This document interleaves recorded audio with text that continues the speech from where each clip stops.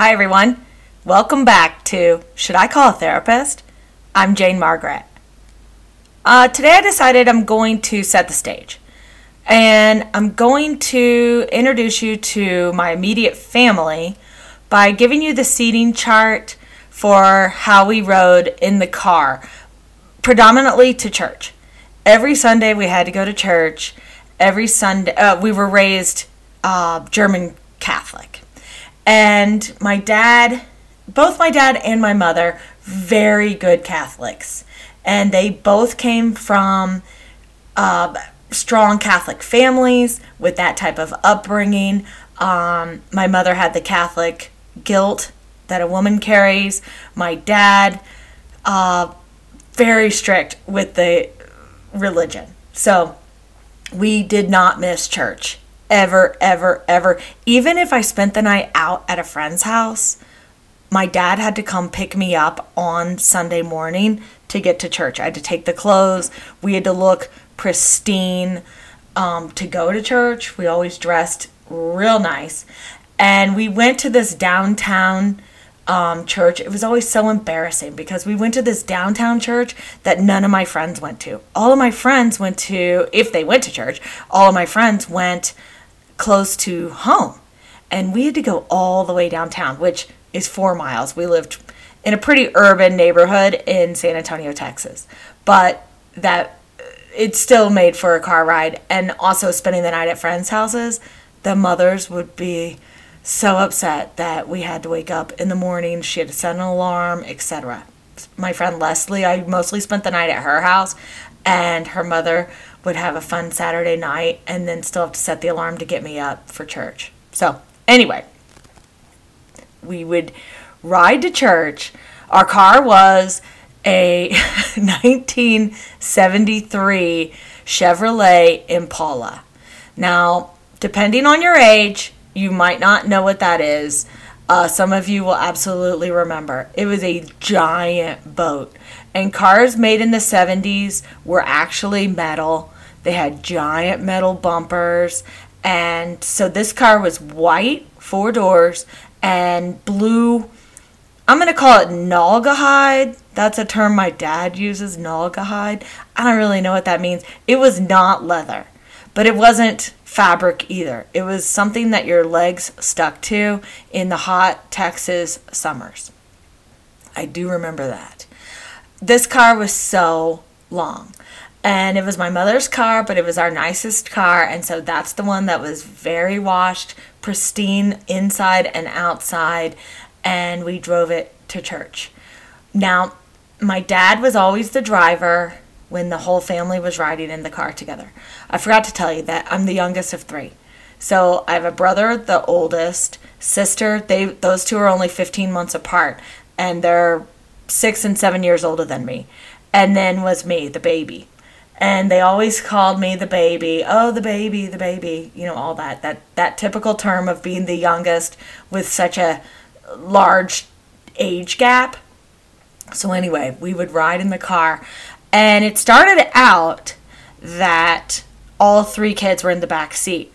Now, this car was so giant that there was plenty of room in the back seat for the older 2 to be next to the doors and for me to be in the center, but and all of us to have all of our own space. But those 2 could not leave, and it's probably true of every family and kids growing up. Those 2 could not stop just slapping, touching, fiddling, messing with one another. Or then they would turn it and do it to me. And the second, I remember this for sure with my brother. I'm not positive about my sister, but my brother would get his hand just next to my shoulder like he was going to pinch me. And I would start screaming bloody murder. And my dad did not have the patience or the physical makeup of being like tolerant of that. He hated any loud noises. Children were not allowed to speak. We were only to be seen, not heard. And so any disturbance in the back seat was a nightmare to my dad's patience, tolerance, and just he was furious. He would get furious. And so either he would reach his hand all the way back in the back seat and pop my brother, or the voice. My dad had a voice that was so terrifying. And when he was stern and when he meant business, whoo, he'd come out, and it was super scary. So if he used a voice, I mean, it was terrifying. And none of us ever wanted to be in trouble. My sister and brother always were in trouble, but I really couldn't stand it. It stressed me out. So finally, they moved me to the front seat. So I sat in the front seat. And I mean, I don't know how many times of riding in the car they finally figured this out. But it finally came down to whenever we got in the car, the two, my brother and sister, they'd get in the back seat. They'd sit on their opposite sides of the car. They had, I mean, it was almost like a king-size bed. Like if you can imagine how big a king-size bed would be and the two people are on their opposite sides. That's how my sister and brother fit in the car. They were so far apart. And then my parents would be in the front seat with me right in between them.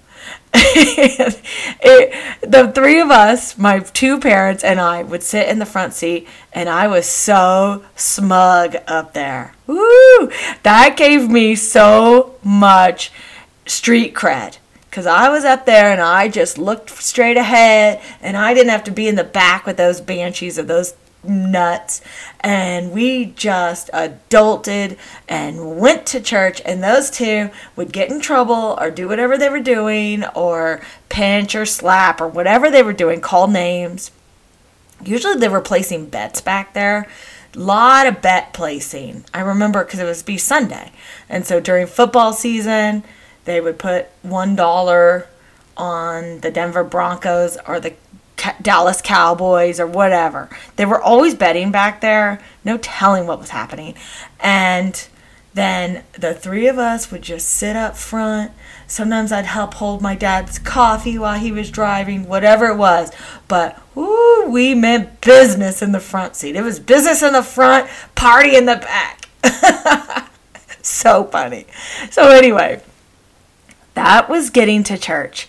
And then at church, I always sat, I don't remember if I sat in between my parents. I don't think so, because that'd be boring. I think I sat next to my mother because she was real nice. And then I sat next to my sister, and she was second nicest. And then she would pinch me. I don't know why I thought she was nice. I'm sitting here thinking, why was she so nice? Because she's only nice today. I don't know that she was nice growing up. She always pinched me. And then my dad's arm would swing across all of the children. I mean, he could reach his arms across three people, and he would put his hand on your skull and turn your head to face the front. Ooh, that was so scary. Super scary. Anyway, those are the players within my family, and it gives a real good observation to, we were terrified of our parents, but my sister and brother could not control themselves, so they would still get in lots of trouble. I got my smug personality real early, and they really gave me my wings. It showed me that I was like a higher, at least this is what I thought, I was a higher top tier member of the family than those two in the back. Like, you know what? You're worthy of our company. You sit with the adults. Now, don't speak, and don't be cute. Don't get clever, but you're going to be up here. We're going to protect you. And those two can stay back there and duke it out, fight it out. So that's how it went. And I cannot wait to tell you my mother's voice. Well, I can tell you this real fast, that the way that we've always described it is in the rotisserie bucket of chicken of life. Did I say that right? In the bucket of chicken of life, there's two kinds. There's rotisserie and there's crispy. My whole family, my brother, my sister, my dad, and I, we're the Crispies. My mother is the rotisserie. She is beautiful. She is never seen the sun. never ever seen the sunlight. And so her skin is porcelain white. She has not a wrinkle so many times. And today she's in her 80s, early 80s, but she, has never, people will ask, how many facelifts has your mother had? She's never had a facelift. She's never done anything. Lots of Lancome. That's always been the joke in our family. Lots of Lancome. She knows her way to that, what used to be Foley's. She knew how to get to that Foley's makeup counter and get her Lancome. She's always had elixirs and creams and potions and all of that. But also, in her rotisserie ways, she is, I don't want to say she's too good for us, but she definitely is not in on the joke. She is not in on the joke. She is not in on any of our banter. She's not in on any of it. She doesn't have time for it. She is completely uninterested. And this also is a common theme through our family because it also tells you why my brother, my sister, nor I have children. Because this is our genes. That was passed on to us. We are not maternal. She was not maternal. We are not maternal. My sister has a maternal quality to her.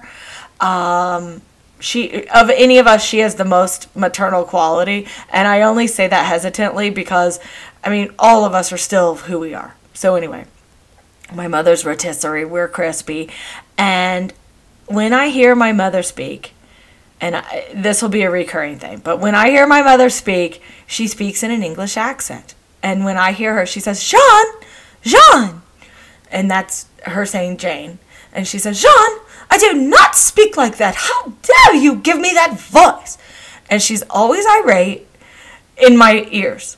I'm not saying that my mother actually speaks irate, and if we can ever get her on here, you will die, because she does kind of have that voice, and yet she's not irate, but really honestly she is. She's always irate, and she's always, what are you saying? And then sometimes with her friends, she has the sense of humor of Rose Nyland from the Golden Girls. She gets a little down and dirty, but not with her kids and not with her husband, and just in the lunchroom at work. So anyway, that's my mother. And you will hear a lot about Mary. That's Mary. You'll hear a ton about her because she is, in my mind, she is hysterical. Now, we always have a Sunday phone call. Now, that is only my sister and I and my parents. I can go back and tell you that when my brother, so when I was born, my sister was 5, my brother was 6. And they were with my dad at my grandmother's house. I don't have any clue how my mother got to the hospital. My mother was at the hospital, and everyone else was at my grandmother's house, and they were just having their usual 6 o'clock happy hour.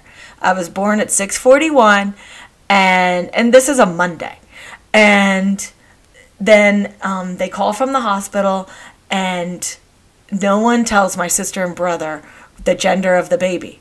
And so they are so excited. My mother's having a baby. They're now old enough to understand what's happening. They're following all of this. And, the whole 9 months of my mother being pregnant. So now the baby has been born. They get the call. And my dad, straight from happy hour, puts the children in the car. And he drives over to the hospital. All the way to the hospital, my sister has told me this a few times, all the way to the hospital, those two are placing bets. Is it a boy? Is it a girl? Is it a boy? Is it a girl? My sister's like, it better be a girl. My brother, it better be a boy. Both of them just back and forth, back and forth. And they get to the hospital and they say, guess what? It's a girl. And that started my brother's journey to creating his own life. He was done with this family. He was over it right then. He was all the way outnumbered, and he was furious. So today, when we have our family phone calls, he is not on it. My brother has, since he was 6, danced to his own beat. He does his own thing. He sometimes feels left out. But he also doesn't do anything to improve it. I've invited him to the family phone call on Sundays. We invite him everywhere, and he shows up to some occasions. He doesn't show up to absolutely everything. He picks and chooses when he's going to be present and how much he's going to participate while he's there. And everyone in my family has left him alone. And I mean that in a respectful way. Everyone just respects his space. And he, as a child, he found friends outside of the house, and he was gone. And he was one of those kids that he would leave in the morning and then be home at night. My dad would stand on the front porch in that booming voice, and Philip Lewis Ridinger, he would yell his name on the front porch of our house. And I mean, I don't know how many blocks away my brother was, but that's how my dad, we didn't have cell phones, and my dad wasn't going to call the house wherever my brother was. So he would stand on the front porch and just yell his name at the top of his lungs to come home for dinner. We always had dinner together, and we always had iced tea. That was the drink. And we had salad. It had carrots. My dad insisted on raw carrots in the salad. I would then sneak off to the front porch and throw them off, probably attracting wildlife. I don't know, but I was not eating those raw carrots. Gross. And today I'll eat a raw carrot, but back then, no way. They're good for your eyes. I do not care. No, thank ya. So anyway, that's how it worked. That's how the house worked. That kind of gives you a glimpse, a little snapshot into how the house worked, how things were run. Probably provides a lot of questions. Again, this always begs the question of, should she be telling us this, or should she just call a therapist? Because honestly, this is the stuff for a therapist to work out, and yet I'd rather just share it with you. So anyway, that's it. That's all I've got for them. We will get back to them. They are the thread and really the fabric of who I am, obviously. And I never have escaped them. I've tried and tried and tried, and I love them. So anyway, thank you. We'll chat soon. Bye.